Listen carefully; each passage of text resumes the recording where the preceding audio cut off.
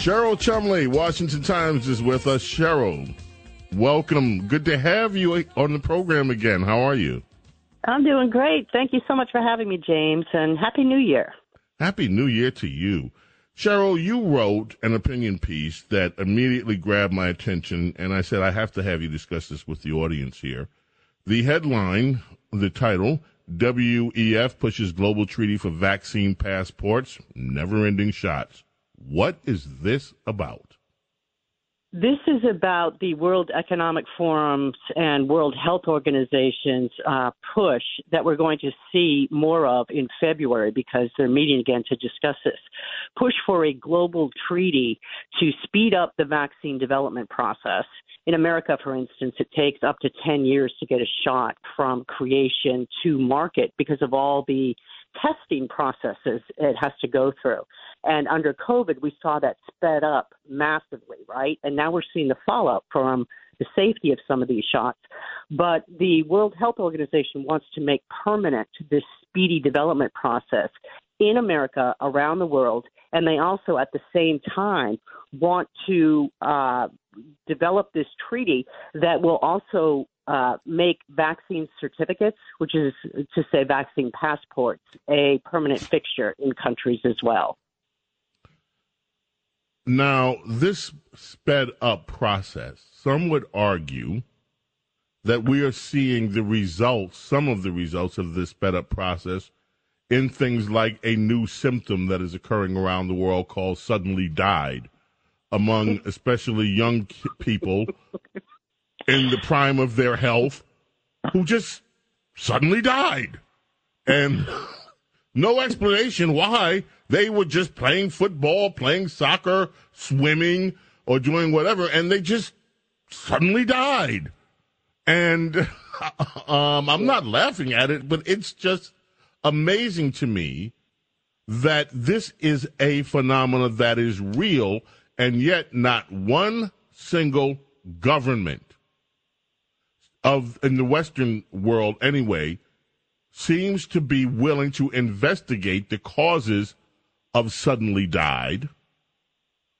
And then also you have healthcare professionals telling us that there were incidents of heart infractions, myocarditis, I think I'm pronouncing it right, and other aspects that did not occur prior to these widespread vaccinations. I am not saying that there are causation. I'm saying it deserves to be looked at. What are your thoughts on that? Well, it absolutely deserves to be looked at. And look, you're apt labeling suddenly died syndrome. We actually had warnings when the shots were first rolled out. If you remember seeing videos of people standing at podiums and getting the shots, and then suddenly they would faint or fall to the ground. And so to me, that seemed a little bit of a red flag. Maybe we might not want to push these shots until there's a little more time to investigate them. But you're right. It's absolutely astonishing with the data that we're getting now and with the opening of sites like Twitter. So scientists who have critical questions about the shots, the efficacy and the safety and so forth are allowed to bring forth their countering viewpoints. It's astonishing to me in America that we have an administration that continues to push these shots, these boosters, into children as young as 6 months old. It's like this maniac parrot narrative that just, it doesn't stop.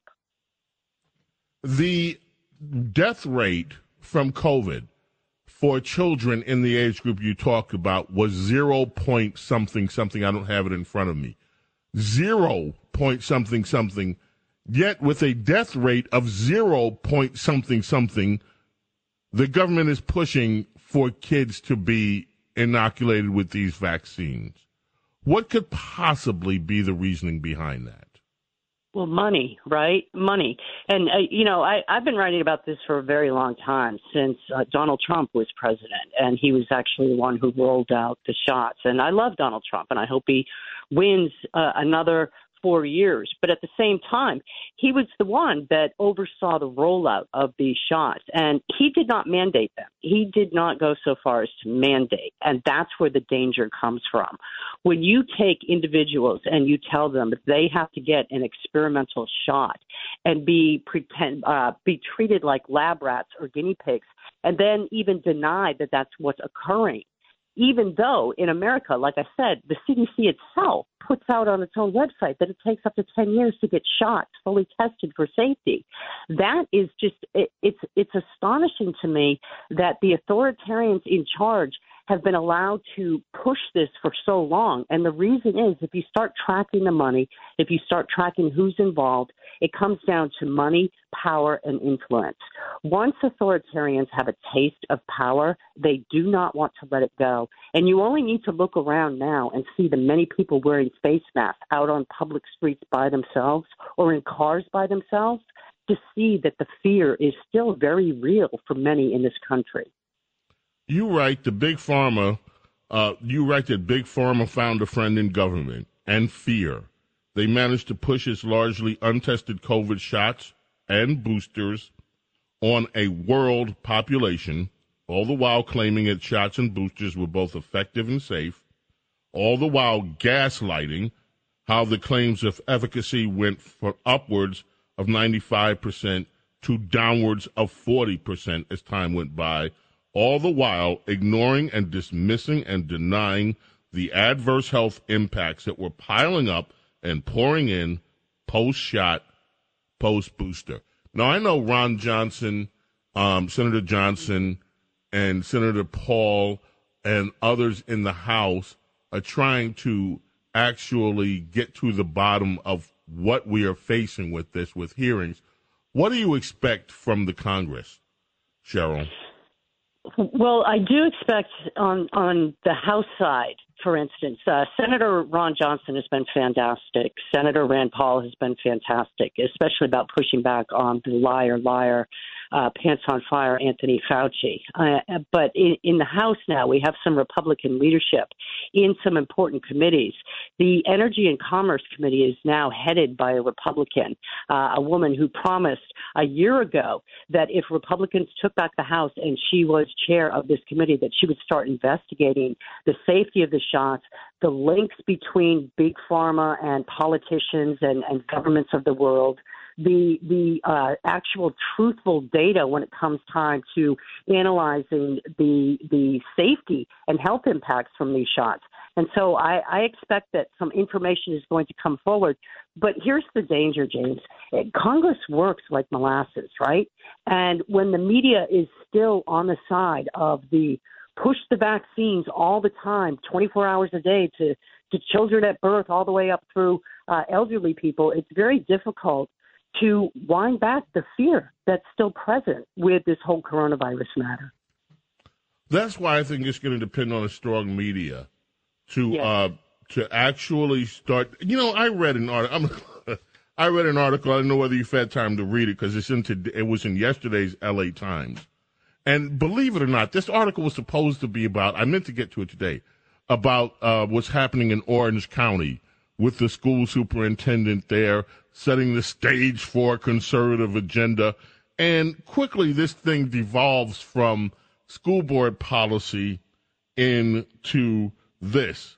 They fired, so they narrowly won. The conservatives narrowly won the school board race in Orange Unified School Board, okay? They fired a principal. They fired a superintendent.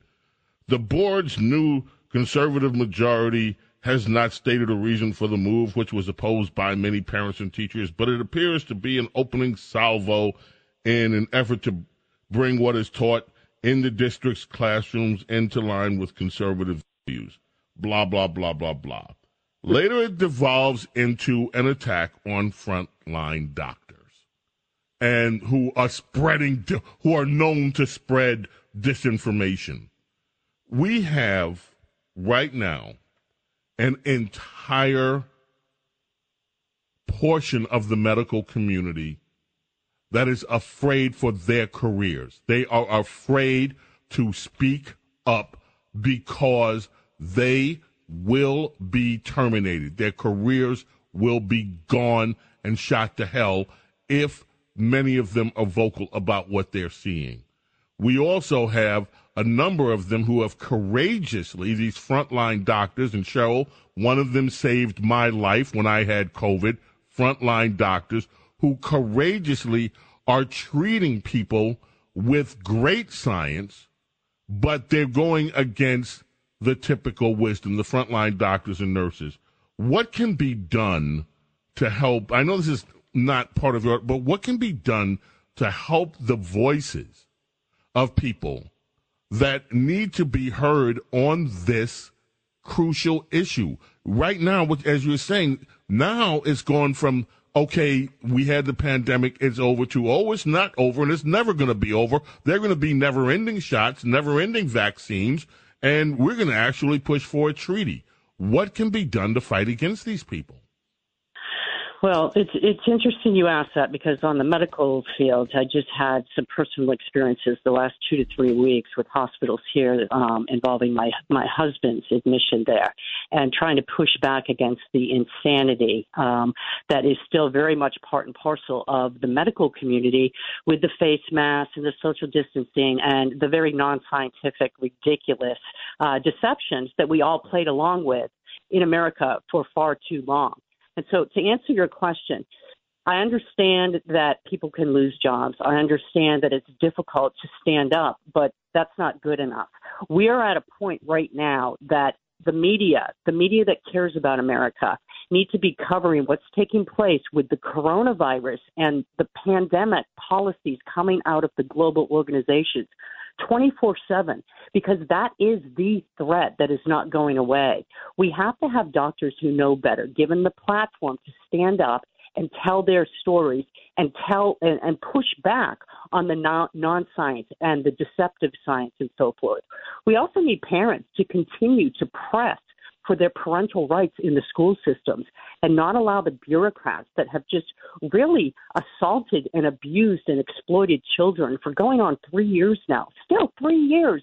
In this country, there are school systems that are slapping face masks on kids as they go back to school. We need parents to push back on these school boards. We just need individuals, James, this is what it comes down to recapture the love of individual liberty in America, because we've lost that.